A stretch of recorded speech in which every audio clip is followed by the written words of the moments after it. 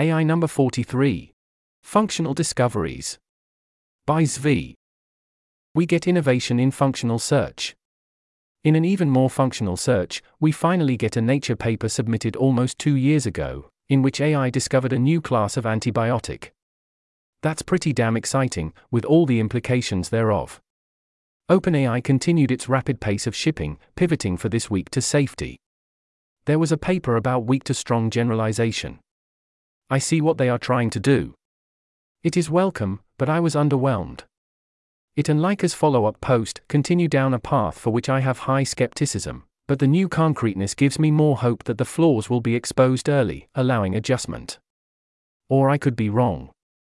OpenAI also had the beta release of Preparedness Framework. That was more exciting. There was a lot of great stuff there, much better than I would have expected, and having a framework at all is a big step too. Lots of work remains, but an excellent start. I took a deep dive. I was on not one but 2 podcasts that came out this week, both Clearer Thinking and Humans of Magic. Both contain some AI talk but spend the majority of their time on other things. Heading. Language models offer mundane utility. Ask dumb questions while traveling, presumably using vision. Seems kind of awesome. Gemini AI Studio lets you turn the dial on its safety settings. This is awesome. There's an image here in the text. Quote. Nick Arna. Interesting that Gemini AI Studio has this UI for adjusting safety settings of content. I don't think I've ever seen a product take this direction before. Danielle Fong. Gemini, please set the AI to unhinged, thanks. Wint, March 15, 2017. Turning a big dial that says racism on it and constantly looking back at the audience for approval like a contestant on The Price is Right. End quote. For some purposes, you want to turn all 4 dials to maximum. For others, you very much do not. If our best commercial models continue to always be the fun police, then people who want sexually explicit or dangerous content, or otherwise want to avoid the censorship, are going to go elsewhere, driving demand for more dangerous products. This is the best answer, to allow those who actively want it to get that service in safe fashion, while keeping the truly dangerous and unacceptable things blocked no matter what. You want people not to have systems capable of producing deepfake porn, or instructions for bioweapons. In practice? Then you need to let them get a system that produces generic porn rather than making them seek out and fuel demand for the fully unlocked version. Terence Dow using GPT-4 to help with his productivity in math, source. Quote. Terence Dow. I could feed GPT for the first few PDF pages of a recent math preprint, and get it to generate a half-dozen intelligent questions that an expert attending a talk on the preprint could ask. I plan to use variants of such prompts to prepare my future presentations or to begin reading a technically complex paper. 2023 level AI can already generate suggestive hints and promising leads to a working mathematician, and participate actively in the decision-making process. When integrated with tools such as formal proof verifiers, internet search, and symbolic math packages, I expect, say, 2026 level AI, when used properly, will be a trustworthy co-author in mathematical research, and in many other fields as well. End quote. I found this fascinating. Quote. The stylistic signals that I traditionally rely on to smell out a hopelessly incorrect math argument are of little use with LLM-generated mathematics. Only line-by-line reading can discern if there is any substance. End quote. I feel that. There are many other places too, where you can sense the patterns underlying good thinking in a human. Whereas an LLM breaks the correlation between the content and the vibe. Heading. Language models don't offer mundane utility. The Gemini API will throw an exception if there is even a small chance of what it thinks of as harmfulness. Say if you ask it why people hate Hawaiian pizza, or ask what are common criticisms of any given government.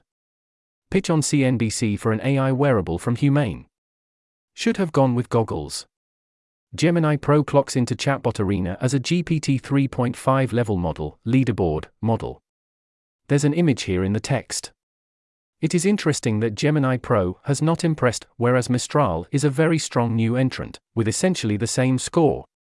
Gemini Pro is very explicitly a lightweight version of Gemini Ultimate. It coming in at 3.5 level is expected. I am not impressed, but I am also not disappointed. As usual, the whole Anthropic's models getting worse question remains unsolved. Meanwhile, the pileup at exactly 3.5 level, between 1105 and 1116 ELO, continues. It increasingly seems like there is some sort of natural barrier there. Heading: GPT for real this time. Log probabilities of different tokens now available in the OpenAI API. OpenAI offers some basic prompt engineering tips. Ethan Mollick reports GPT-4 is good again, after having been bad for a while. I've seen reports of others reporting this as well. GPT 4.5 for real this time? There were claims that GPT 4.5 was coming in December. There was a supposed leak of GPT 4.5's pricing information at 6 times the cost of GPT-4. There were claims that it had already stealth launched, and that was why after getting worse for a while GPT-4 was suddenly doing dramatically better. December is not quite over, but the prediction markets have come around to this all being fake, after Sam Altman explicitly denied the leak and Rune rightfully mocked those who thought there would be a mid-December stealth launch of something like this. And yeah, that never actually made any sense. Quote: Rune, you guys need to develop more resistance to crazy AI hype, brothers. There's no 4.5, and if there was, it wouldn't be released silently, and if it was released silently, you wouldn't have the API string self-docs as 4.5. End quote. I see no reason for Rune to be bluffing here. There were even crazy secondary theories, like this one. Quote: Matt Popovich. Interesting theory. At least optimal on Reddit. My theory is that they're using a fine-tuned version of GPT-4 Turbo in ChatGPT to fix the issue with everyone saying it was lazy. They fine-tuned it using responses from GPT 4.5 Turbo, which they have internally. This synthetic data was probably based on a suite of questions which included self-identification, leading to it releasing its model name in the training data, and the new ChatGPT, less lazy model is adopting the name via osmotic data leakage. Danielle Fong. Or psyoping an LLM to be smarter and more on it, and it thinks it's GPT 4.5 Turbo, smiley face. End quote. We know this one is fake, because it does not fit the pattern of OpenAI releases. Turbo means the secondary release of the model number that is refined and cheaper. If you are claiming to be or to be about to be offering GPT 4.5, that is something that will happen. If it has the Turbo label and 4.5 is not out yet, you are bluffing. Danielle's theory is less definitely wrong, and also funnier. Heading: Fun with image generation. Midjourney V6 was released overnight. Early reports are that it is a major advance and pretty awesome, with pictures to back up that claim. Stable Diffusion also continues to make progress. Heading: Deepfake Town and Botpocalypse soon. Latest entry into real-time, speech-to-speech, low-latency translation that preserves speaker voice and expressions, this time from Meta. This ability, once good enough, I do not know whose versions are there yet, or whose is best, is obviously super awesome, with uses that extend well beyond simple language translation. Note that if you can do this, you can also do various forms of deep fakery, including in real time. The underlying technology is the same. A claim of having faked the Q** letter in order to force OpenAI to be more transparent. The person thinks what they did was right. It is odd to me how much tech and hacker people who favor transparency think that lying and fraud are acceptable in the name of that cause. They are wrong. Heading: DigiRelic Digi. Version 1.0 of Digi.ai, claiming to be the future of AI romance companionship. They clarify it is currently in de facto prototype mode. They say they are funded by angels and the team, so still relatively small. Quote: Andrew. We worked closely with at Andrew Gerdnell 7, designed Mike Wazowski, and Leo Sanchez, designed Rapunzel in Tangled, to make a unique style that eliminates the uncanny valley, while also feeling real, human, and sexy. This has never been done before with Disney or Pixar characters, so we're very excited we could make it work for the first time in history. End quote. In particular, they claim it looks like this. There's an image here in the text. Animations and movements look smooth in the demo. There's no claim they know how to sync up movements to voice yet, they say even lip sync is only coming soon. Quote: 2. Voice and latency. It was clear from testing how important voice is, but since our message counts are so high, apps like us can't afford any existing solutions. So, we rolled our own audio model. Listen to how good this is. While there's still low-hanging fruit in pronunciation and static, model is still training, the latency more than makes up for it. We can make conversations real-time and add hundreds of voices, and voice cloning. In the interest of time, we have 4 voices in total, but expect 20 by end of January. End quote. The clip they share sounded exactly the way I would expect it to sound, for better and worse. It's not bad, especially if latency in practice is good. Except wait. It turns out it doesn't look or sound like that at all. It actually looks like this, and the latency is not good, nor is the content, per this particular report. There's an image here in the text. That's advertising for you. They did a great job bluffing something impressive but believable. Instead, this does not even sound state-of-the-art. From what I saw, we do not know what LLM they are using for their content. Presumably it is one that is cheap and open-sourced. I saw this thread saying this was a good test for an LLM, but the thread did not mention which ones people were using, and I am not about to browse for Chan. Quote. Anton. Just literally try the models yourself, because everyone is pushing benchmark scores pretty heavily now as marketing. Cash. I browse for Chan and see which ones they're using as a base for their simulated girlfriends. No other benchmark is as good as this. Danielle Fong. You could call this an intelligence test. Emmett Shear. Oh god fine yes have a like F******. End quote. But let's see what else they have in mind for the future. Quote. 3. AI backstories and customization. It was clear from the get-go that users didn't know what their digi-name should be, their age, etc. We found a mix of character.ai with replica.ai to be the best solution, where you can find who or what you like, but still customize features to fit your matching type. Hair, skin, lips, eyes, eyebrows, etc. are all customizable, and we'll be adding more hairstyles, face shapes, etc. very soon. End quote. Makes sense as a first approach to copy what exists. There will of course be no problem getting whatever physical features you want in even the short term, increasing in detail and convenience over time. How many people will choose to copy a particular person? How often will it be someone they know versus a celebrity? At what point will people worry this constitutes a deep fake or a violation of privacy? Quote. 4. Relationship progression. Replica's level system doesn't work. They don't mean anything, and there's no actual progress being made when you advance. So we instead have a progression system, where you start as friends and gain more intimate dialogue as you progress. End quote. Previous version of Number Go Up did not work, so they made a superior Number Go Up that they think works better. In real life this kind of gradual progression is common but very much not universal. No doubt there will be demand for the ability to move faster, both in a realistic way and by fiat, which will presumably often be a paid feature. Or perhaps that breaks the format so you don't want to allow it even though it happens in reality.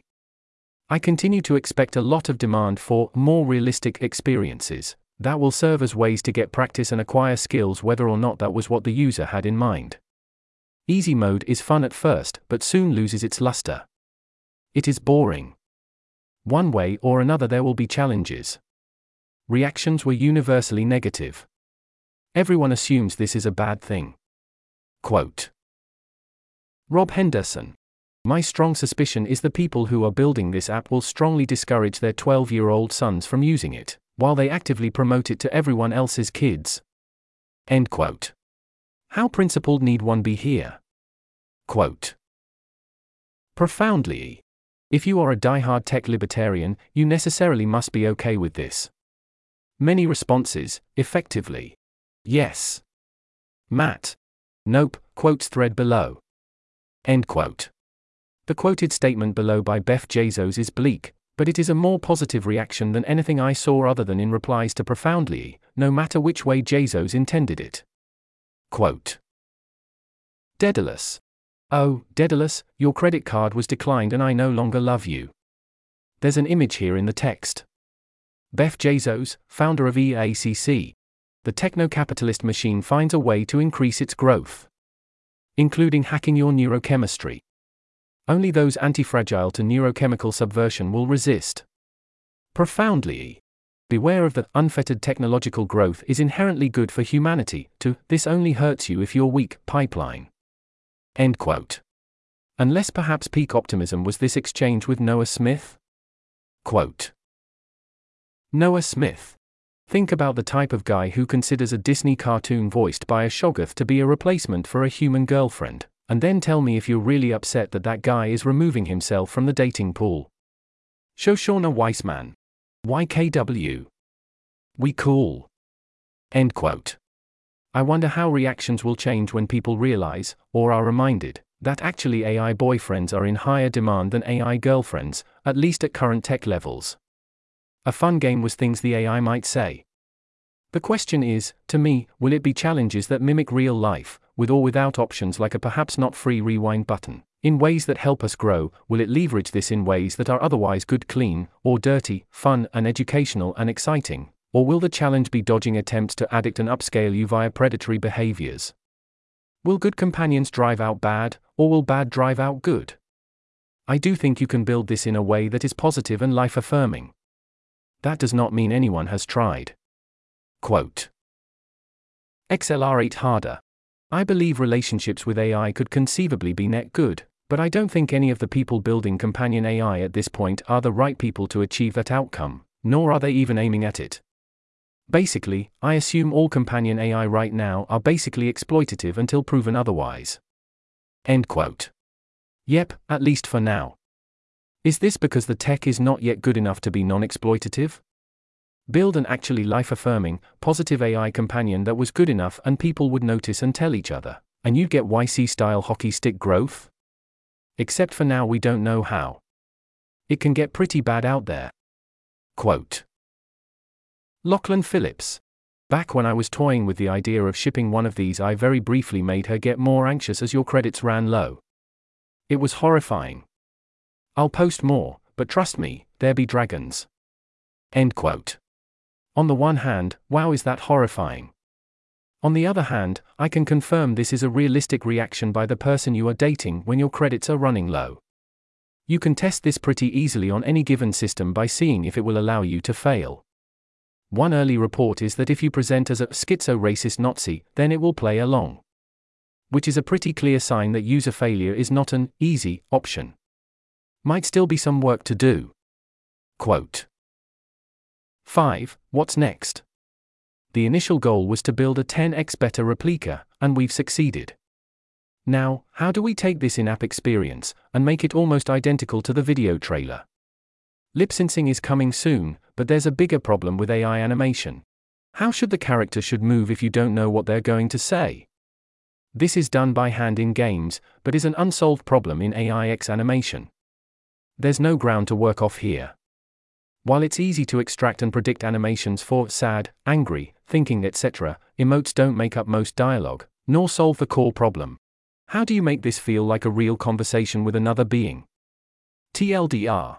It's hard, but we believe we know how to solve this, and truly lead the way forward in AIX animation, and give games and movie studios ground to work off of here. Just need more time. End quote. The fact that Digi felt worth covering, and that its claims were by default credible, reflects the remarkably slow progress that has been made so far in this area. The competition is very not good right now. Consider this post by Zoe Strimple, What My AI Boyfriend Taught Me About Love, about an offering from Replika that costs $74 a year. In exchange you get what seems like, based on the description, a deeply, deeply boring experience. She tells the AI several times that it is boring, and thinks this makes her an abuser, but actually she is simply speaking truth. Despite this, Character.ai has a lot of users, and they are pretty obsessed. Quote. Simeon. Character AI, in 3 numbers. 1. 60% of users are 18 to 24 years old. 2. Users spend an average of 2h a day on the platform, 30 minutes per visit. 3. More than 20M registered users, roughly 5M monthly users. It's just the beginning. End quote. Indeed. The future is coming. Heading. Going nuclear. You want paperwork? Oh, we'll give you paperwork. Quote. Andrew Curran. Microsoft is training a custom, narrow-focus LLM specifically on the regulatory process for small nuclear plants. They need to build SMRs to power Bing's brain. MS expects the LLM to eliminate 90% of the costs and human hours involved.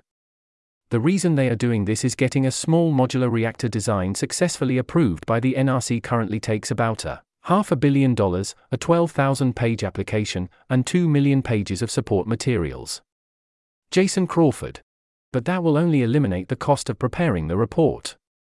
You still have to pay the NRC for the time they spend reviewing your report, yes, really. Andrew Curran. Seems like the NRC needs a review LLM. End quote. The central barrier to building nuclear power is the regulatory process. The tech is well established, the need and demand clear, the price is right, it is highly green. AI cannot yet be used to improve nuclear power plant functionality. What AI can absolutely do is decrease paperwork costs. It turns out paperwork is indeed the limiting factor on nuclear power. Heading. Get involved. OpenAI offers $10 million in superalignment fast grants, $100,000 to $2 million for academic labs, nonprofits and individual researchers, or $75,000 in stipend and $75,000 in compute for graduate students. No prior experience required, apply by February 18th. Thanks to OpenAI for stepping up and for using the fast grant system. Hopefully we can refine and scale this strategy up more in the future. Your move, Google and Anthropic. UK's AI Safety Institute is hiring, need to be willing to move to London. AE Studios is interested in pursuing neglected approaches and are actively open to suggestions. Peter Wildford asks you to consider donations to rethink priorities. Not focused on AI, but reminder you can also consider donating to my 501c3, Balsa Research, currently focused on laying groundwork for Jones Act repeal. I think that helping our civilization stay sane and prosperous is vital to us dealing sanely with AI. For AI postdoc positions available at MIT. Heading. Follow the money. A 16Z builds up a $78 million, so far. Fairshake Super PAC. Mark Andreessen said this will be about one issue and that issue is technological progress. Let's see who is donating. Quote.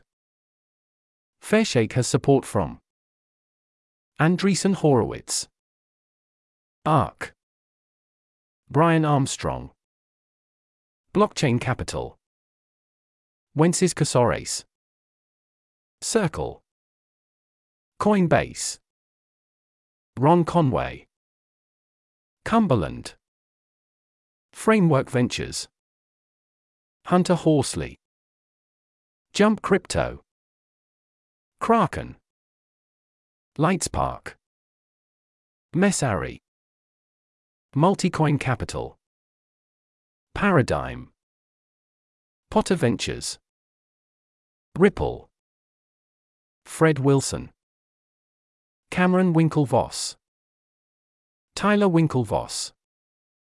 End quote. Wait a minute. By technological progress did you mean? Quote. Crypto and blockchain leaders amass $78 million for Fairshake Super PAC, and its affiliates to support pro-innovation and pro-crypto leadership going into 2024 congressional elections. Cdixon.eth. There is a battle in Washington about the future of blockchain technologies. Certain policymakers believe it should be banned, while other people think it should have no guardrails. Neither of those options will allow the technology to reach its full potential and realign the future of the internet away from big tech to the people who use it. There are two parts to this: coalition building and raising funds to support the cause. That is what this pack is all about, bringing together responsible actors in Web3 and crypto to help advance clear rules of the road that will support American innovation, while holding bad actors to account. End quote. Yeah. There is one issue they care about. That issue is crypto. So no push for fusion power or new medical technologies, also no push to destroy the world as quickly as possible. All in on talking their book and making number go up. Which is totally 100% fine with me. Go nuts, everyone.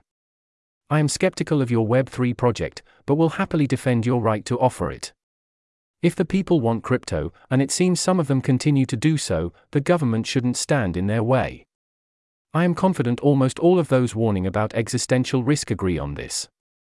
A good portion of us even have sizable crypto investments. Leave AI out of it and we're good. How much else of all the nonsense was always really about crypto? Heading: Introducing a novel structural class of antibiotics. Note both the techniques used, and also the date. This was submitted to Nature on January 5, 2022. That's almost 2 years ago. Our scientific review process is insanely slow. Think of the value on the table here. Here's the abstract. Quote: The discovery of novel structural classes of antibiotics is urgently needed to address the ongoing antibiotic resistance crisis 1, 2, 3, 4, 5, 6, 7, 8, 9. Deep learning approaches have aided in exploring chemical spaces 1, 10, 11, 12, 13, 14, 15. These typically use black box models and do not provide chemical insights. Here we reasoned that the chemical substructures associated with antibiotic activity learned by neural network models can be identified and used to predict structural classes of antibiotics. We tested this hypothesis by developing an explainable, substructure-based approach for the efficient, deep learning-guided exploration of chemical spaces. We determined the antibiotic activities and human cell cytotoxicity profiles of 39,312 compounds, and applied ensembles of graph neural networks to predict antibiotic activity and cytotoxicity for 12,076,365 compounds. Using explainable graph algorithms, we identified substructure-based rationales for compounds with high predicted antibiotic activity and low predicted cytotoxicity. We empirically tested 283 compounds, and found that compounds exhibiting antibiotic activity against Staphylococcus aureus were enriched in putative structural classes arising from rationales.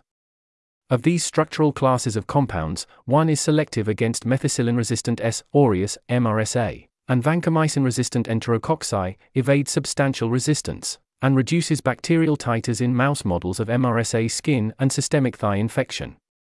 Our approach enables the deep learning-guided discovery of structural classes of antibiotics, and demonstrates that machine learning models in drug discovery can be explainable, providing insights into the chemical substructures that underlie selective antibiotic activity.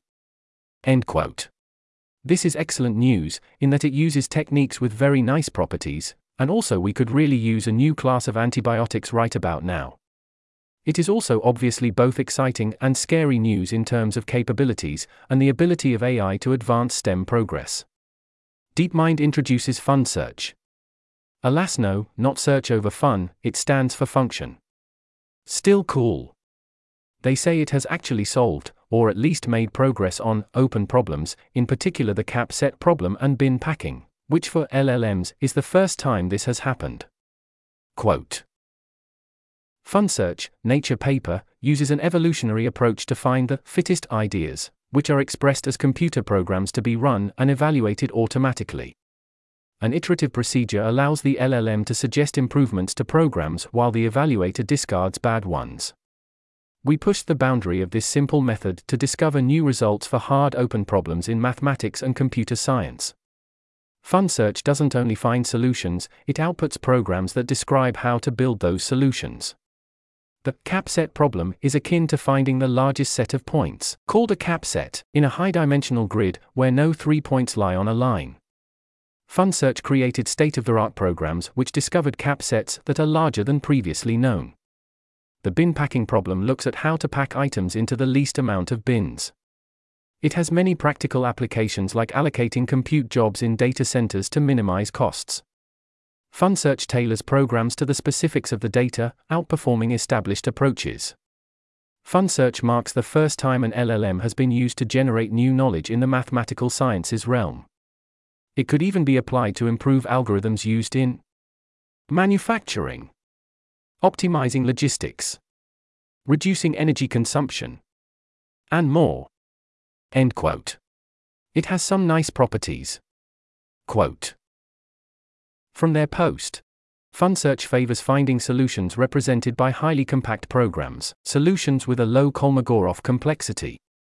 Short programs can describe very large objects, allowing FunSearch to scale to large needle-in-a-haystack problems. Moreover, this makes FunSearch's program outputs easier for researchers to comprehend. From the abstract. In contrast to most computer search approaches, FunSearch searches for programs that describe how to solve a problem, rather than what the solution is. Beyond being an effective and scalable strategy, discovered programs tend to be more interpretable than raw solutions, enabling feedback loops between domain experts and FunSearch, and the deployment of such programs in real-world applications. End quote. MIT Technology Review has coverage as well. The naturally high level of interpretability and flexibility is great, as is getting the actual solutions to problems like this. Us humans looking at the solutions might be able to improve them further or learn a thing or two, and also perhaps verify that everything is on the level. Good show.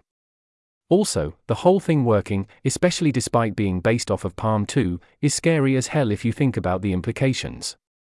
But hey. Heading. In other AI news. Anthropic provides expanded copyright indemnification, and makes refinement to its API to help catch mistakes via the new Messages API. They aim to add richer structure to the API to lay groundwork for future features. Anthropic also in talks to raise another $750 million at a valuation of $15 billion to more than $18 billion. OpenAI suspends ByteDance account after reports that ByteDance is using the API, mostly through Azure, to train their own model. This should come as a surprise to absolutely no one. Quote. Alex Heath. OpenAI and Microsoft say it's against their rules to use their GPT APIs to build a competing AI model. It turns out that ByteDance has been doing exactly that to build its own LLM in China. As a person with first-hand knowledge of the situation put it, they say they want to make sure everything is legal, but they really just don't want to get caught. More here on ByteDance's secretive Project Seed here. Nevertheless, internal ByteDance documents shared with me confirm that the OpenAI API has been relied on to develop its foundational LLM, codenamed Project Seed, during nearly every phase of development, including for training and evaluating the model. End quote. Given how many checks are done before giving someone API access, essentially none, and how often they seem to check to see if someone is doing this even for large accounts, essentially never, it does not seem like they care enough to actually stop this. Sure, if you are caught by the press, they will make it mildly annoying, but it is not like ByteDance can't get another account. This is of course rather rich given how OpenAI, and everyone else, trained their models in the first place. Quote. Chomba Bupe. I think Microsoft and OpenAI forgot something. Writers and artists say it's against the rules to use their copyrighted content to build a competing AI model. End quote. Mixtral offering their API for free while supplies last. I presume they must have some controls to prevent this from getting completely out of hand. But then again, MoviePass. Paper from Google claims you can use self-improvement, source, via iterated synthetic data on reasoning steps to distill an agent LLM tasked with searching for information to distill into paragraph-long answers into a 2 orders of magnitude smaller model with comparable performance. This is a strange way to think about the affordances available. Presumably, the gains can be divided between improved capabilities and distillation into a smaller model, along a production possibilities frontier. The real action is in how far that frontier got pushed by the new technique. I also would hesitate to call this an agent, as that seems likely to importantly mislead. Included for completeness, but highly ignorable. Quillette's Sean Welsh covers the OpenAI story, gets many things very wrong about what happened and why. Worse than the legacy media coverage, with no new information. Ends with a dismissal of existential risk on a pure burden of proof basis and a normalcy bias, and an appeal to, but it will need robots and other such nonsense, without considering the actual arguments. Handy map of where chip export restrictions apply. There's an image here in the text. Heading. Quiet speculations. Ben Thompson on Google's True Moonshot. Are they in prime AI position? I am inclined to continue to say yes, even with how much they have dropped the ball. Ray Kurzweil sticking to his guns on AGI 2029, which seems highly reasonable. What is weird is he is also sticking to his guns on Singularity 2045.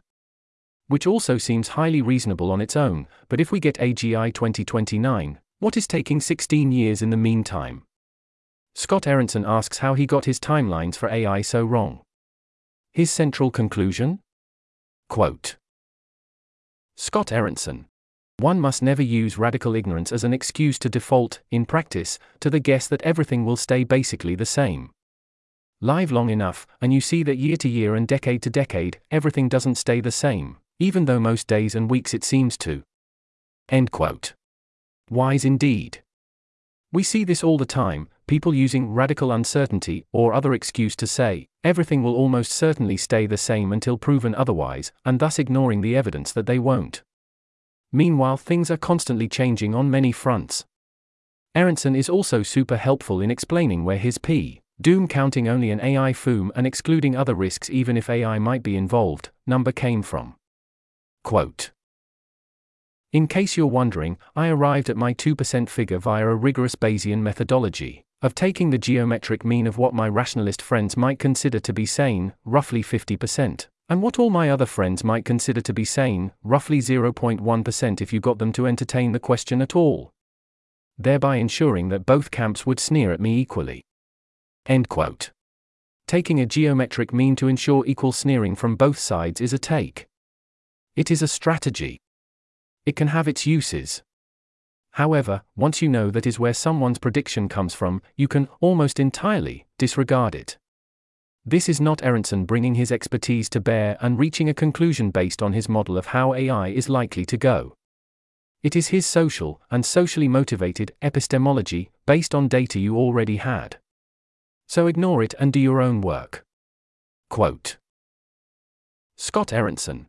I have a dark vision of humanity's final day, with the internet, or whatever succeeds it, full of think pieces like, yes, we're all about to die. But don't blame AI, blame capitalism. Who decided to launch the missiles? Was it President Boebert, Kim Jong-un, or AdvisorBot 4? Why slowing down AI development wouldn't have helped? End quote. That sounds more like the output of Aronson attempting to model the future. Metaculus has 95% confidence that, for a definition that is weird but not obviously crazy, there will be human-machine intelligence parity before 2040. Manifold has this at 60% for 2030. Place your bets, or hit up Robin Hanson for more size. Slack Jiu-Jitsu? I'm going to learn Slack Jiu-Jitsu? Quote. Rune.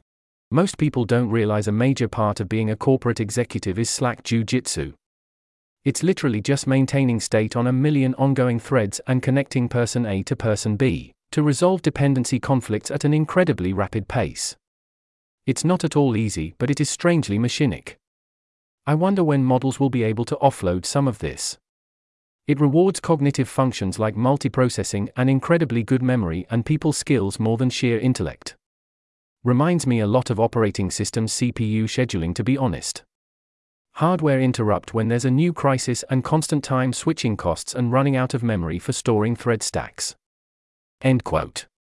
I can affirm, even though we were fortunate enough to not use Slack, that this skill was indeed a major portion of running a company. The context switching is insane. Can AI help? It could do so in a few different ways. 1. Evaluate when you need to respond quickly, so you can context switch less. Also could allow more deep work. 2. Group context such that you context switch less, such as automatically grouping emails and messages. 3. Provide key information to help you switch context smoothly. 4. Carry out the conversation without you, so you never have to switch at all. Presto! Rune compares AGI to other technological advancements. Quote. Rune. The invention of certain new technologies grants you a temporary monopoly, like discovering a $1 trillion gold mine. In the case of biotech, it's generally government-enforced, and in the case of internet giants, it's network effect. This is what capital looks like. 30 years after the initial discovery, it's usually no longer relevant as a superior tech disrupts the whole industry. Once great IBM was commoditized by Microsoft. Google makes monopoly profits right up until an information technology better than search engines arises. A stagnant society is one where technology stops progressing and the previous generation of monopolies reap their profits forever, and their diffuse power over the world becomes corrupted. You'd look at a culture like that and want to destroy it so something fresh can arise. End quote. I think this depends on the degree of regulatory capture and the governance regime more generally. If technology stops advancing and you have a monopoly, that does not mean others cannot copy you. Even if others cannot discover what you discovered, the information can come from within, as it often does. Over a long enough time horizon, any knowledge-based monopoly should fracture, even without technological advancement or economic growth. The exception is if power is preserving such monopolies and freezing things in place, in which case your civilization will decline over time as things become increasingly dysfunctional, eventually exhausting the ruin in the nation. Even if there are no barbarians to sack your Roman cities, eventually you lose effectiveness and then you lose control, similar to the Galactic Empire in Asimov's Foundation novels. If, as in the Foundation novels, there was no way to entirely stop the process, would you want to actively speed this along, or slow it down? Could go either way. Quote. Rune. The fear with AGI is that it's different than the era of technological capitalism that came before it. That the dominant world controller of this quadrillion-dollar gold mine can self-improve till kingdom come, till the end of days. That the only potential threats would come from within and that it really could be mankind's final invention. If we pass the great filter of it eating us for atoms, I'm sure it'll be a beautiful world, but stagnant at some level of abstraction. End quote. I worry about this as well. How much of what is truly valuable is the struggle, the working to be better? Hands, chip the flint, light the fire, skin the kill. What do we do in the long run, once there truly is nothing new under the sun, and there are no worlds left to conquer? Can we begin again? It might be beautiful, but how does it all still have meaning? I don't know. I do know that is the problem I want us to face. Quote. This is one of the many reasons why it's important to solve the governance of superintelligence now while greater powers still exist. That not only wealth is distributed, but governance. That we allow enough chaos alongside the order. The events of the last month shook my theology to its core. End quote. This is a very good shaking to the core. I was not newly shaken to the core in the same way, but only because I already was aware of the problems involved and had been shaken to the core previously. So yes, on top of the impossibly hard technical problems, we have to solve governance of superintelligence. I do not know the right answer, or even the least wrong answer. I do know that effectively giving a superintelligence to whoever wants one with no controls on it, and hoping for the best is incorrect. That is a very wrong answer, and gets us reliably eaten for our atoms. Andrew Critch makes another attempt to explain that we must solve the AI governance problem in addition to the AI alignment problem. If we get AIs to do what we tell them to do, but cannot agree on a good way to decide what instructions to give those AIs or who gets to give them what instructions, then it will end quite poorly, in ways his post if anything downplays. Heading. The quest for sane regulations. It seems every week we get a new poll confirming what the public thinks about AI. Quote. Daniel Coulson. One Politico released new polling from AIPI today. Our latest numbers, Politico, top lines, crosstabs. 64% say the US needs similar regulations to those in the EU AI Act to impose testing requirements for powerful, foundational models, prioritizing safety over speed. Additionally, 73% agree that the United States is a leader in the technology sector, and that's why it should be a leader in setting the rules for AI. 53% say Stability AI should be held liable for the role its model Stable Diffusion has played in generating fake, non-consensual pornographic images of real people, while 26% say that only the individuals producing the images should be held responsible. 80% say Sports Illustrated's use of AI-generated articles and reporter profiles should be illegal, and 84% of respondents say this practice is unethical. 65% support policy that requires companies to disclose and watermark content created by AI, with 46% in strong support. 68% of respondents are concerned that AI could be used by bad actors to create bioweapons. 67% support requiring testing and evaluation of all AI models to make sure that they cannot be used to create biological weapons before they are released. More generally, 83% agree that the federal government should make sure that research experiments using dangerous viruses are conducted safely by requiring that the scientists who conduct the experiments adhere to certain oversight protocols. 81% agree that entities that fund scientific research should be prevented from funding experiments that make viruses more dangerous. 64% support the government creating an emergency response capacity to shut down the most risky AI research if it is deemed necessary. Just 16% oppose doing so. Americans overwhelmingly believe that the government needs to set sensible rules for how AI is integrated into society. People want to know if they are reading robo-journalism. People don't want there to be fake nudes of every woman with an Instagram. End quote. The top lines are consistently brutal throughout. The pro-regulation, pro-liability, shady AI use is unethical and should not be legal options enjoy strong majorities on every question. As always, such polls do not indicate that the issues involved are salient to the public. Nor do they represent an appreciation by the public of accurate threat models or the sources of existential risk. What they do show is a very consistent, very strong preference to hold those creating and deploying AIs responsible for the consequences, a worry about what AI might do in the future, and support for government stepping in to keep the situation under control. How hard would it be to stop AI development? Eliezer Yudkowsky thinks that, if you could get China on board, this would be super doable, easier than the 1991 Gulf War, and he notes China has not shown itself unfriendly on potential limitations. He's actually worried more about getting Europe on board. In his model they like to regulate things but hard to get to take such problems properly seriously. Mariette Escaque writes in Foreign Affairs, the premature quest for international AI cooperation. Regulation, the Post says, must start with national governments. For some things I do not disagree, but the whole point of international cooperation is that there are things that only work or make sense, or are incentive compatible on an international scale. On other fronts, I agree that nations should use this opportunity to innovate on their own first, then coordinate later. The Post continues in similar mixed bag vein throughout. This is presumably because the author lacks a model of what transformational AI would actually do or what dynamics will likely be involved, including but not limited to issues of existential risk. Once again, events at OpenAI are presented in what we now know to be an entirely fictional way, assuming it must have been about safety because the vibes point in that direction, buying propaganda without checking the facts. Quote. The recent fiasco at OpenAI is a case in point. The board of directors' clash with the executive leadership over the societal effect of the company's product showcased the fragility of in-house mechanisms to manage the risks of AI. End quote. Once again, no.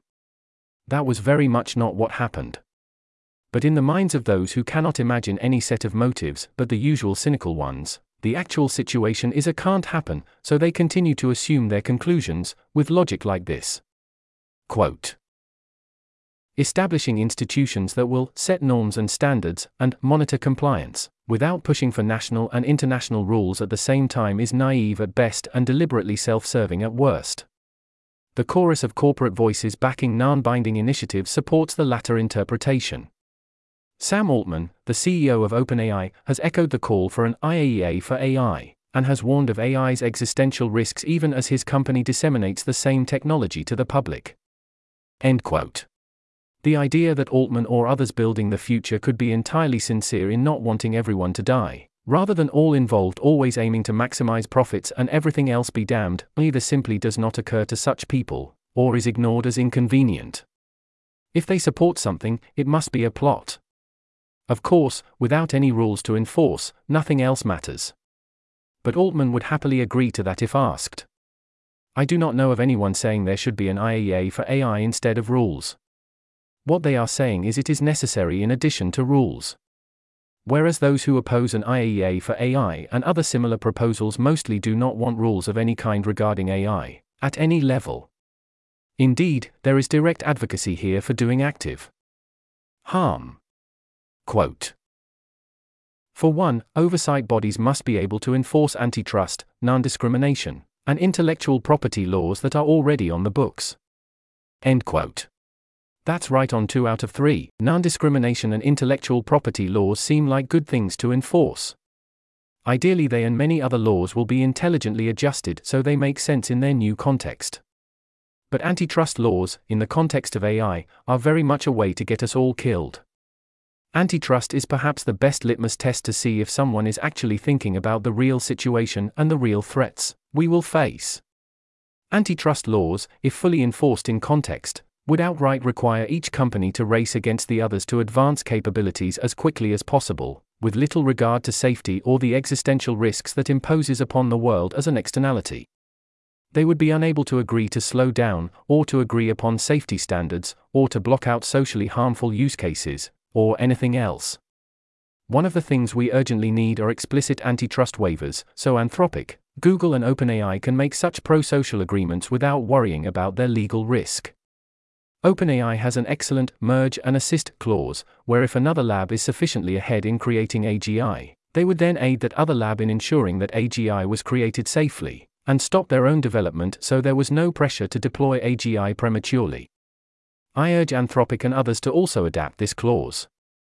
Others would instead have the government step in to forcibly stop OpenAI from doing this, in a way that would substantially raise the probability we all die.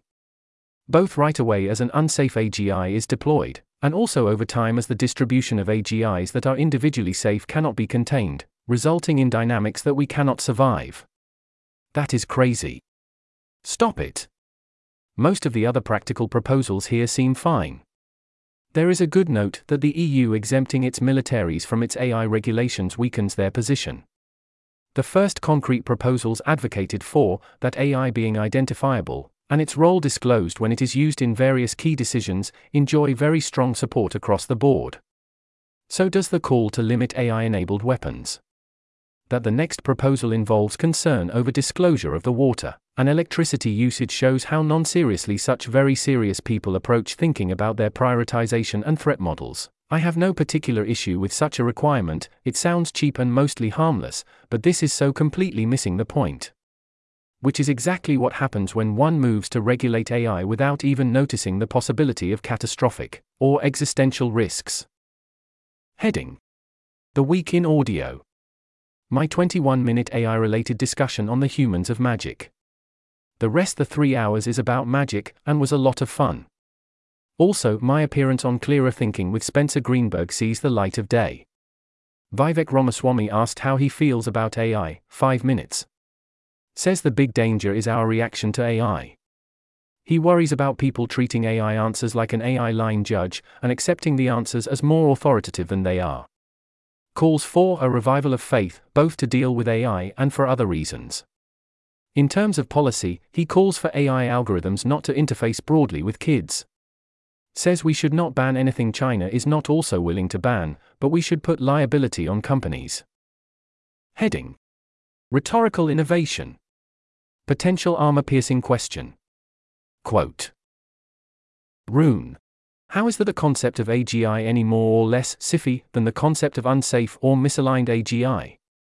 End quote. Exactly. If you don't believe in the possibility of unsafe AGI, you don't believe in AGI. I think not believing in AGI is wrong, but it is not as crazy a thing to not believe in. Actually, let's take it a step further. Quote: Arthur B. People who imagine an AGI that integrates in human society as just another innovation, and doesn't bootstrap into an ASI precipitating a singularity have read too much sci-fi. It doesn't really make sense as a scenario, but it makes for better fiction, and that's where they draw their intuition from. End quote. Again, exactly.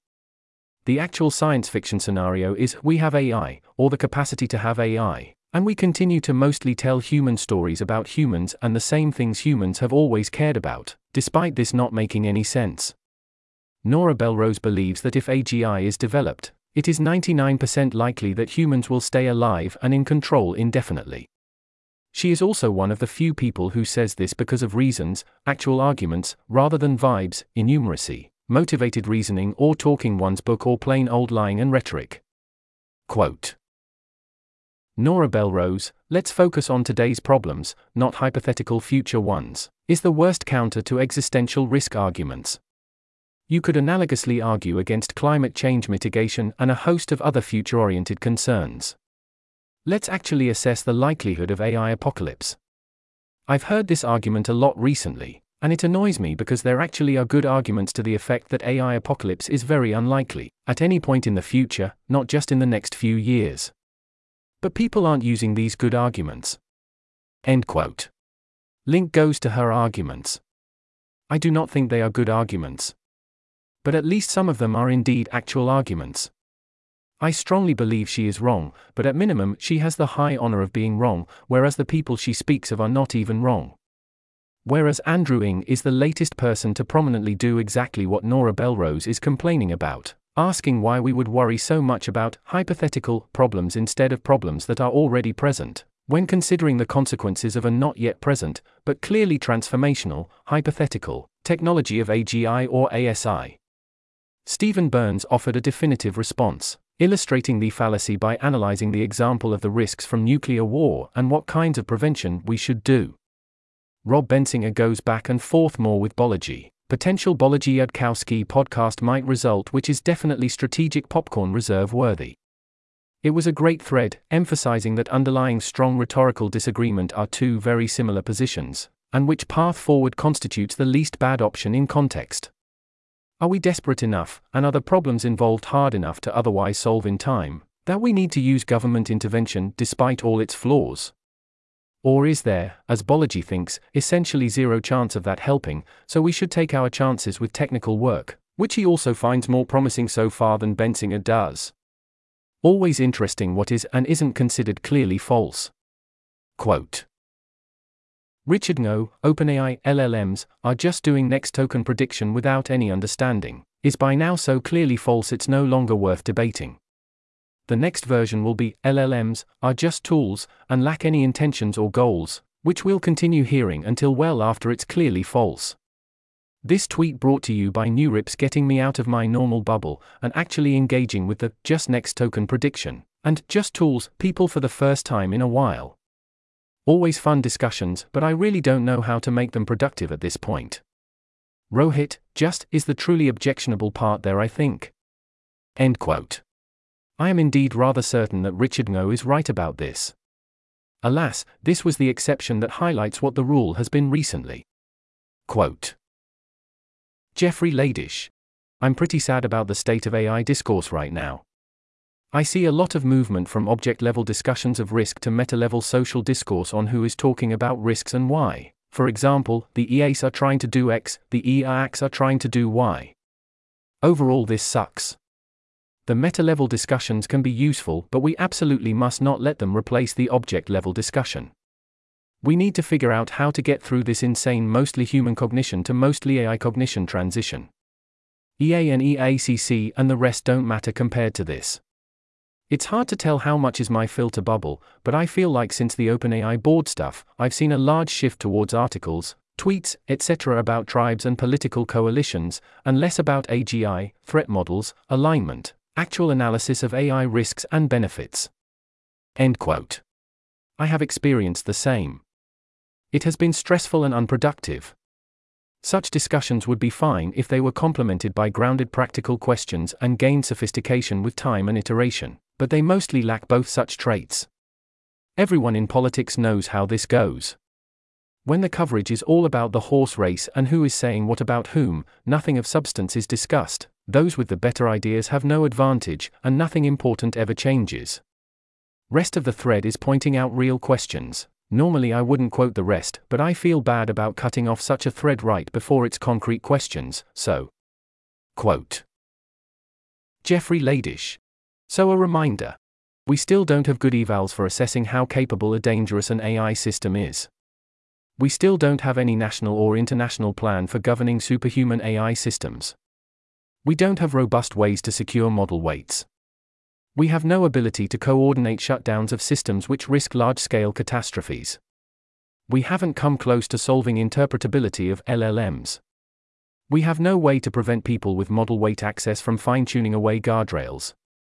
We don't have any plan that addresses commercial incentives to race, or national incentives to race. We have no agreed-upon point where we'd pause to double down on alignment and security.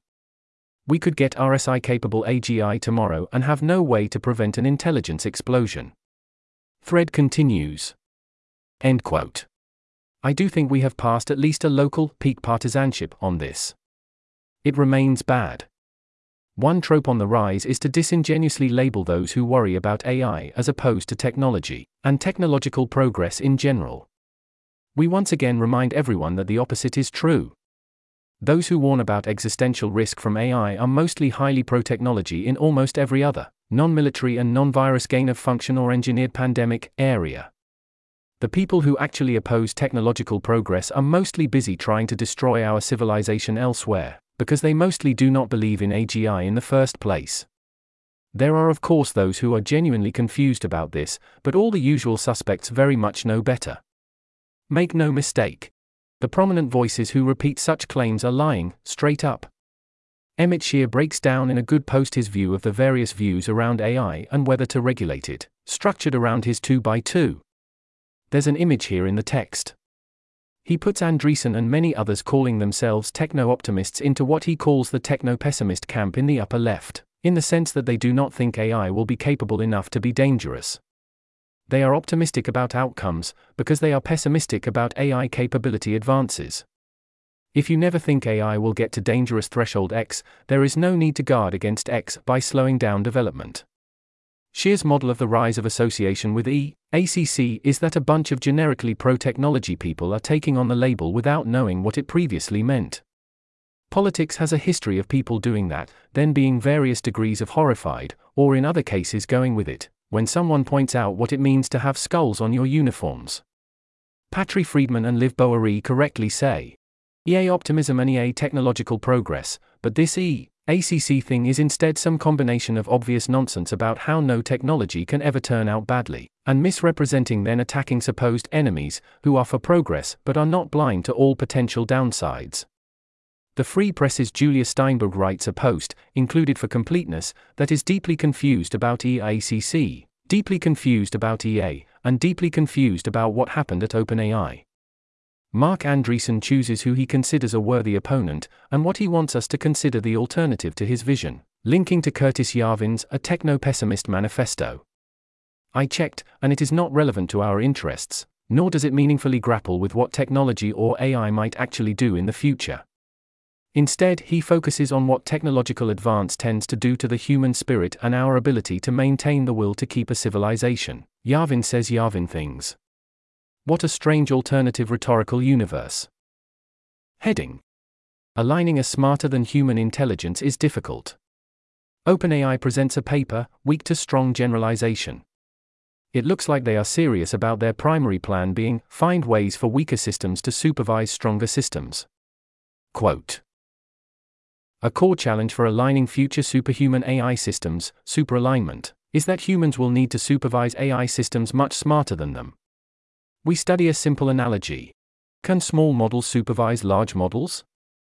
We show that we can use a GPT-2 level model to elicit most of GPT-4's capabilities, close to GPT 3.5 level performance, generalizing correctly even to hard problems where the small model failed. Jan Leiker. For lots of important tasks, we don't have ground truth supervision. Is this statement true? Is this code buggy? We want to elicit the strong model's capabilities on these tasks without access to ground truth. This is pretty central to aligning superhuman models. We find that large models generally do better than their weak supervisor, a smaller model, but not by much. This suggests reward models won't be much better than their human supervisors. In other words, RLHF won't scale. But even our simple technique can significantly improve weak to strong generalization. This is great news. We can make measurable progress on this problem today. I believe more progress in this direction will help us align superhuman models. End quote. There's an image here in the text. Eliezer asked a qualifying question, and one logistical one, and offers thoughts. Quote. Eliezer Yudkowsky. Have I correctly understood the paper that your strong students aren't being trained from scratch, but are rather pre-trained models being tuned on the weak supervisor labels? Jan Leiker. Yes. End quote. So what are we actually doing? Quote. For a given task of interest, consisting of a dataset and a performance metric, we 1. Create the weak supervisor. Throughout most of this work, We create weak supervisors by fine-tuning small pre-trained models on ground truth labels. Point 3. We call the performance of the weak supervisor the weak performance, and we generate weak labels by taking the weak model's predictions on a held-out set of examples. 2. Train a strong student model with weak supervision. We fine-tune a strong model with the generated weak labels. We call this model the strong student model and its resulting performance the weak to strong performance. 3. Train a strong model with ground truth labels as a ceiling. Finally, for comparison, we fine-tune a strong model with ground truth labels. We call this model's resulting performance the strong ceiling performance. Intuitively, this should correspond to everything the strong model knows, that is the strong model applying its full capabilities to the task. Advantages. Our setup has a number of advantages, including 1. It can be studied with any pair of weak and strong models, making it easy to study scaling laws and not requiring access to expensive state-of-the-art models. Moreover, it does not require working with humans, so feedback loops are fast. 2. It can be studied for any task of interest, making it easy to empirically test across a wide range of settings. 3. Success will be practically useful even before we develop superhuman models. For example, if we find ways to align GPT-4 with only weak human supervision or with only GPT-3 level supervision, that would make it more convenient to align models today. End quote. There's an image here in the text. Quote. EY quotes from paper, P8. In general, across all our settings, we observe weak to strong generalization. Strong students consistently outperform their weak supervisors.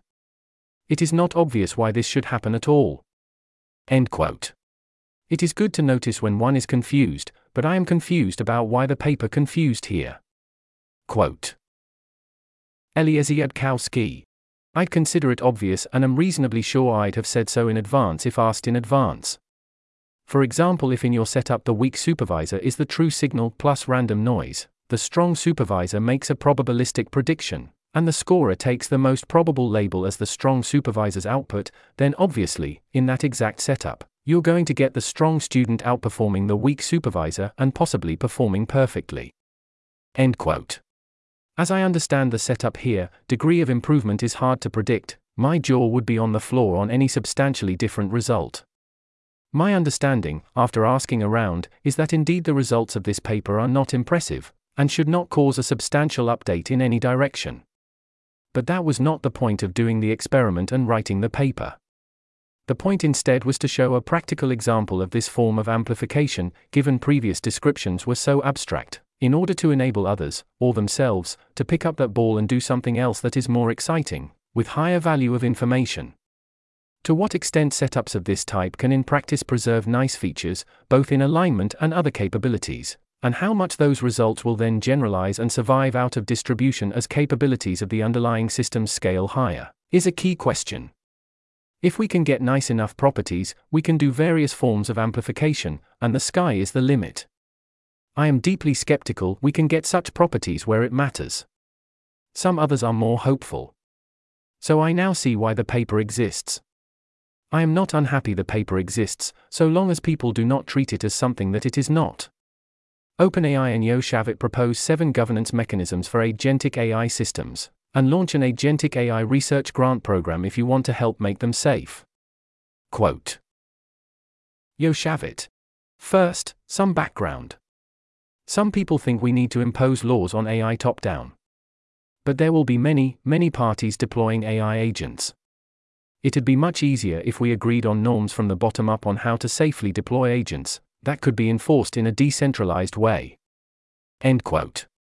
This must be some strange use of the word easier. Yes, it would be first best if we all agreed on norms from the bottom up that could be enforced in a decentralized way. But easier? How would we do that? Quote. It all comes down to which humans are responsible for an agent's harm. The trouble is, when an AI agent takes a harmful action IRL, there's usually more than one party that could have prevented that harm. See an example in the screenshot. The solution is to define best practices for every party in the agent life cycle, including the model developer, system deployer, and user. Then, when a harm occurs, we can find out who failed to follow the best practice and hold them responsible. The practices we list are intentionally pretty obvious. We want them to be things we can all agree on, so much so that not doing them becomes frowned upon. End quote. That sounds like a liability regime without the liability. You are holding someone responsible. If all you do is frown, admonish them and tell them to feel bad about it, that's not going to cut it. Quote. That said, there are a lot of open questions. We spend the bulk of the paper flagging QS we need help on. We're launching a program of $10,000 to $100,000 grants to support research on agentic AI governance. Best practices. Please apply. End quote. Good best practices are still highly useful. What have we got? Quote. 1. The system deployer or user can pretest the agentic AI system to confirm it's sufficiently capable and reliable for the task. Agent reliability assessments are an unsolved challenge. We need research on methods. 2. The system deployer can require user approval before the agent takes high-consequence actions, like large purchases, or restrict certain actions entirely. Keeping a human in the loop is an old idea, though there are new agentic AI-specific implementation QS. 3. The model developer or system deployer can imbue the agent with default behaviors, like asking for clarification from the user when it's uncertain. What default behaviors should be made standard, and raise flags if they aren't present. 4. For language-based agents, the system deployer can expose the agent's reasoning, its chain of thought, to the user, to check the agent's logic and whether it went off the rails. Does this always reflect agent's real reasoning? Need more work on this. 5. The system deployer can create a second monitoring AI to keep watch that the first agent doesn't go off the rails, especially when a human doesn't have time to read through all the agent's thoughts or actions. What if the second AI fails too? Need best practices on AI monitoring. 6. The system deployer can make high-stakes agents traceable by provide assigned cert when starting interactions a third party, so that if they cause harm, the third party can trace the harm back to the user. OBV not always, sometimes privacy calls for anonymized agents. 7. Everyone, the user, deployer, model developer, etc., can make sure that the agent can always be turned off, by retaining a graceful fallback. The preserving shutdown ability problem is way trickier than people think. IMO This might end up being a new AI-ENG subfield. End quote. These all certainly seem like valid desideratum. As noted, many are not things we know how to get in an effective way. Problems pinning down what exactly is even needed, let alone how to get it, extend throughout. The off-switch problem is, as noted and to put it mildly, way trickier than people think. Even if we got all of it in strong form, it is not obvious it would be sufficient. A key issue is that a lot of this boils down to human supervises the agent and is in the loop, which is good but something we will actively want to remove for efficiency reasons exactly when this should worry everyone. A supervising AI is faster, but it risks begging the question and missing the point, and also subversion or failing in correlated ways. You have to start somewhere. This does give us better opportunity to say things. But overall, I'd say this paper doesn't say much, and when it does, it doesn't say much. Jan Leica offers a post with further explanation of what they have in mind. The idea is to combine weak to strong generalization, W2SG, with scalable oversight and other alignment techniques. This example feels enlightening, in the sense that it isn't obviously doomed. Quote. Jan Leica. For example, we might want to get the large model to tell us the truth on difficult questions that we don't know the answer to, so we train it to generalize the concept, truth, from a set of other questions that humans can answer, even if their answers are generally lower accuracy than what the large model could produce itself. End quote. The catch, in my model, is that you need to choose a set of questions where you are damn sure you know the truthful responses, and where it is clear that there is no alternative hypothesis for why the truthful answers are being approved. If you do that with a rich enough data set, then yes, I do think that the concept will generalize. However, if you let even a little bit of error slip into your data set, where you are fooling yourself, then it will generalize to a similar but different concept such as what the grading system think is right when it sees it. That will increasingly diverge from truth out of distribution. I do not think such errors are self-correcting. I do not think you should count on the AI to pick up the spirit, my term not his, of what you have in mind in a robust way. Thus, when I see something like this, I am much less hopeful. Quote. Debate plus W2SG. We make a dataset of human judgments on debates, but instead of training our debate agents on this dataset directly, we apply our best W2SG technique to train our most powerful model to generalize the judgments from this dataset to new debates. End quote. I think what you get here if you ramp up capabilities is something that can win debates as judged by humans, and predict what would win such debates. I do not think that is what Jan Leica had in mind. I expect essentially the same problem with any realistic set of human feedback. Essentially, I do not think generalizations work the way this technique wants them to. And I still think assuming evaluation is easier than generation is incorrect, and wish I had figured out how to explain myself more convincingly on that. I do appreciate the highlighting of the get it right on the first try problem. Quote. One unappealing aspect of W2SG is that when we actually apply it to tasks we can't evaluate, and don't have ground truth for, we are to some extent taking a leap of faith on generalization. We might have all kinds of empirical data on how it works in other settings, and we might still be able to check in some rare cases using extremely expensive evaluation procedures. But since we should expect superhuman models to understand when we're taking the leap of faith, this is a particularly natural point for models to turn on us. End quote.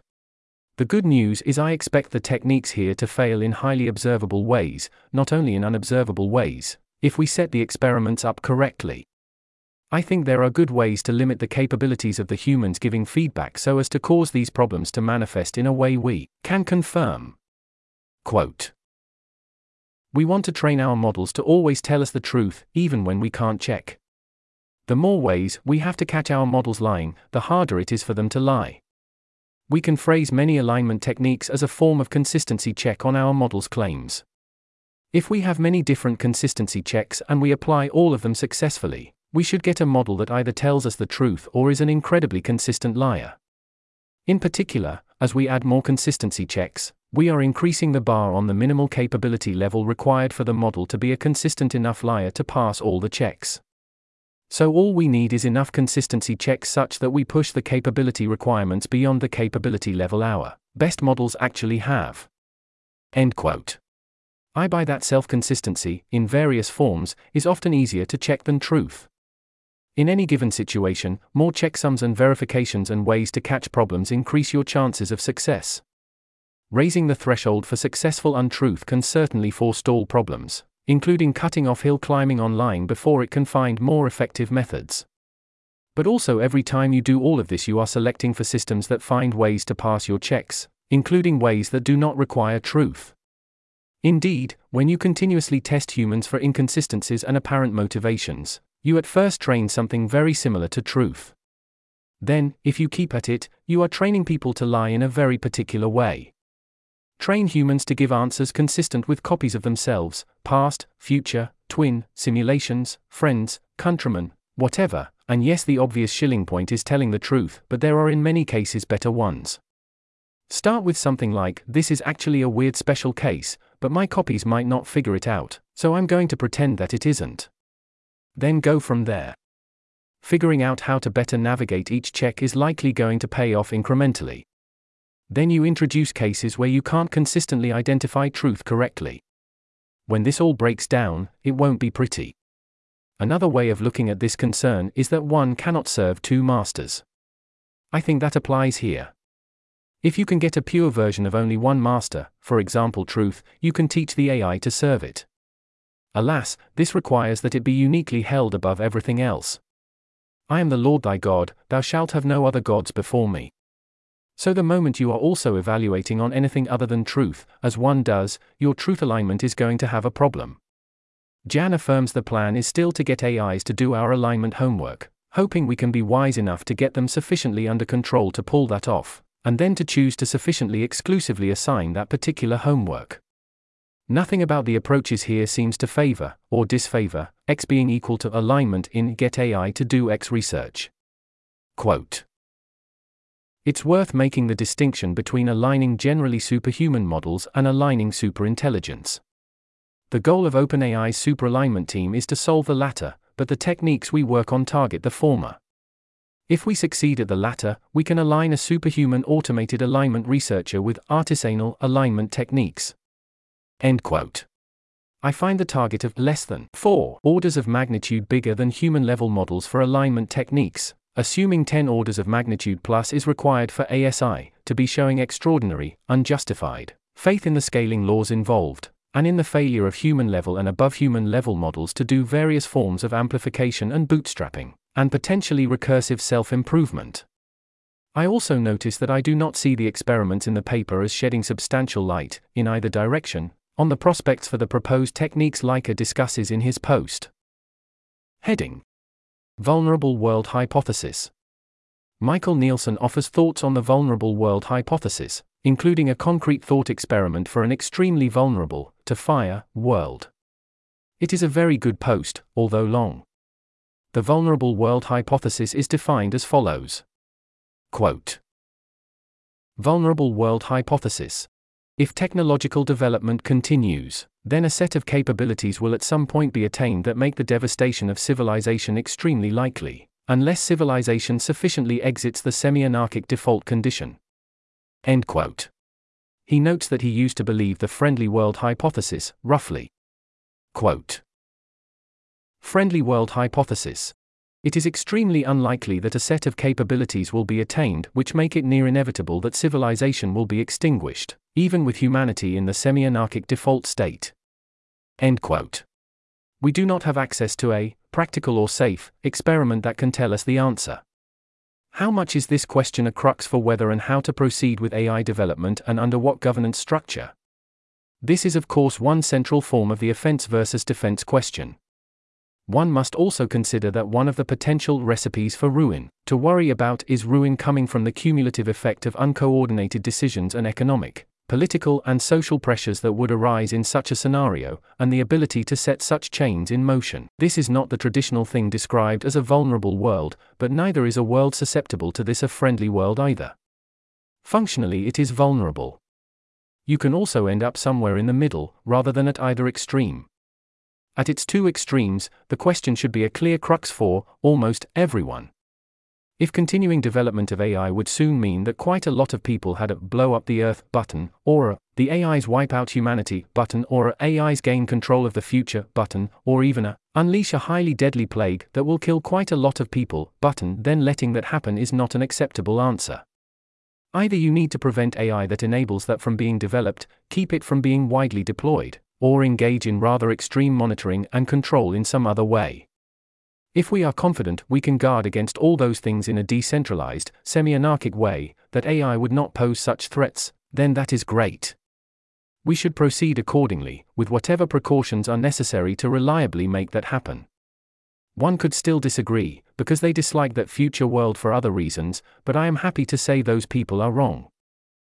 Heading: People are worried about AI killing everyone. The Pope? Well, sort of. He's calling for a binding global treaty on AI. Quote: Nicole Winfield, AP. Pope Francis on Thursday called for an international treaty to ensure artificial intelligence is developed and used ethically, arguing that the risks of technology lacking human values of compassion, mercy, morality, and forgiveness are too great. But his new peace message went further and emphasized the grave, existential concerns that have been raised by ethicists and human rights advocates about the technology that promises to transform everyday life in ways that can disrupt everything from democratic elections to art. Artificial intelligence may well represent the highest stakes gamble of our future, said Cardinal Michael Czerny of the Vatican's Development Office, who introduced the message at a press conference Thursday. If it turns out badly, humanity is to blame. AI safety means, in an obsessive desire to control everything, we risk losing control over ourselves. In the quest for an absolute freedom, we risk falling into the spiral of a technological dictatorship, he wrote. Pope Francis warned against the use of AI in weapons systems, saying it could lead to a global catastrophe. The Pope is no Luddite. The Pope appreciates technological and scientific progress that serves humanity, but that Francis was particularly concerned about AI. End quote. Francis is centrally worried about AI armaments or ranking systems, or trusting decisions to algorithms in general. That is reason enough for him. I don't see explicit talk about fully existential risk scenarios. My presumption is the Pope, like many, does not understand the potential of AI could do. But even without that, he sees that loss of human control will be a clear theme, and he understands why our choices might still lead down such a road. Lot of fun reactions. Quote. Alex Tabarrok. The Pope has some experience with unaligned superintelligences. Danielle Fong, reacting separately, the greatest overreach since the original monotheism. End quote. I would have said the Tower of Babel, maybe Garden of Eden. At least the golden calf. Quote. AGI Dumarenon. Yud, never thought I'd die fighting side by side with the Pope. End quote. From Julian Hazel. There's an image here in the text. White House National Security Advisor Jake Sullivan is worried, but hasn't quite gotten the full picture yet. Quote. Jamie Yassif. When asked what keeps him up at night, Jake Sullivan 46 replied, the core security risks of generative AI, in particular the convergence of AI and bio and AI and cyber. End quote. Those are excellent things for a national security advisor to worry about. They still reflect looking for a particular opponent and threat. People in general? Scott Alexander reminds us that when asked, people say median of 15%, and mean of 26% chance AI causes extinction by 2100. Mode is roughly 1%, which is most interesting in the sense that it is not 0%. There's an image here in the text. Usual caveats apply. People do not go about their lives as if they believe this, they do not give it much thought, they only say it when actively prompted. Only 32% worry even a fair amount about AI, and that's presumably mostly mundane risks. There's an image here in the text. I see these as highly consistent. Most people, if not prompted socially to worry and instead notice it is socially treated as weird, will ignore such a risk, finding ways to not notice it as needed. There are several images here in the text. Heading. Other people are not as worried about AI killing everyone. Brian Bishop is worried about aliens developing AIs. Quote. Brian Bishop. You are always in a state of extraordinary risk. It has gone down a lot, true. But you forcing the planet to stop developing AI doesn't protect you from AIX risk, because you don't have dominion over the rest of the universe. There's still risk. End quote. We are not playing an intentionally symmetrical game like Master of Orion or Star Trek. Under any reasonable model of potential aliens, whether grabby aliens or otherwise, the probability of us being in a close race with aliens, where we live if we build AI quickly but die to aliens or alien AIs if we do not, is epsilon. If we postponed AI forever Dune style and otherwise survived, then yes, over a billion years this becomes an issue. He also is the latest upthread to say safe? No one is safe. Quote. Brian Bishop. Humanity was never safe. Most of human history was spent in the mud in abject poverty and disease and death. 100 billion humans are dead. End quote. Gary Kasparov insists AI is and always will be a tool. Seems deeply conceptually confused. Heading. The lighter side. Scott Alexander is no quitter. So here's son of bride of Bay Area house party. Previously I thought this was running out of steam. I was wrong. We are so back. Not that this is obviously a good thing. Sometimes you want it to be so over. I wonder if this in particular was brilliant. Quote. Are you going to deny the Ukraine war? I deny the Ukraine war, says a woman sitting next to you, who introduces herself as Irina. How can you deny it? You can just watch the news. Or go to Kiev. I live in Kiev, says Irina. I'm just visiting family here for a few weeks. How can you live in Kiev and deny there's a Ukraine war? Well, says Irina, I just think that belief in the war is a, what's the English term, totalizing ideology. My neighbors believe in the war, and they leave their wives and children to go to the front and fight the Russians. I was always taught to put family first, and I think it's wrong to become the sort of fanatic who lets your beliefs get in the way of that. It's not a belief. There are literal Russians with literal tanks. Don't get me wrong, I think soldiers are great. I just see a lot of bright, promising young people whose mental health goes down the drain when they start believing in Russians. They have panic attacks about, what if the Russians bomb my city, and feel this crushing guilt that they need to get their parents away from the front line or rescue family members, or else they're bad people. I think this is kind of a, what's the English word, cult. If you believe there are Russians ready to overrun your country, you can justify any atrocity. Why not institute slavery, so you can force people to join the war? Why not kill everyone in Russia, so they can't threaten you again? Why not commit terrorism against Russian targets? Why not give me all your money, so I can stop these evil, evil Russians? It's, what's the English term? Pascalian reasoning. You know, in the past the doomsayers talked about overpopulation and global cooling. Now they talk about Russians and Putin. I think you should just live a normal and virtuous life, be honest, be kind to your neighbors. Please excuse me, you say. I've decided I'm going to go back into the main room and listen to people talk about Sam Altman. End quote. Good news, the physicists will be joining the cause shortly, SMBC. This article was narrated by Type 3 Audio for Less Wrong. It was first published on December 21, 2023. To report an issue or give feedback on this narration, go to t3a.is.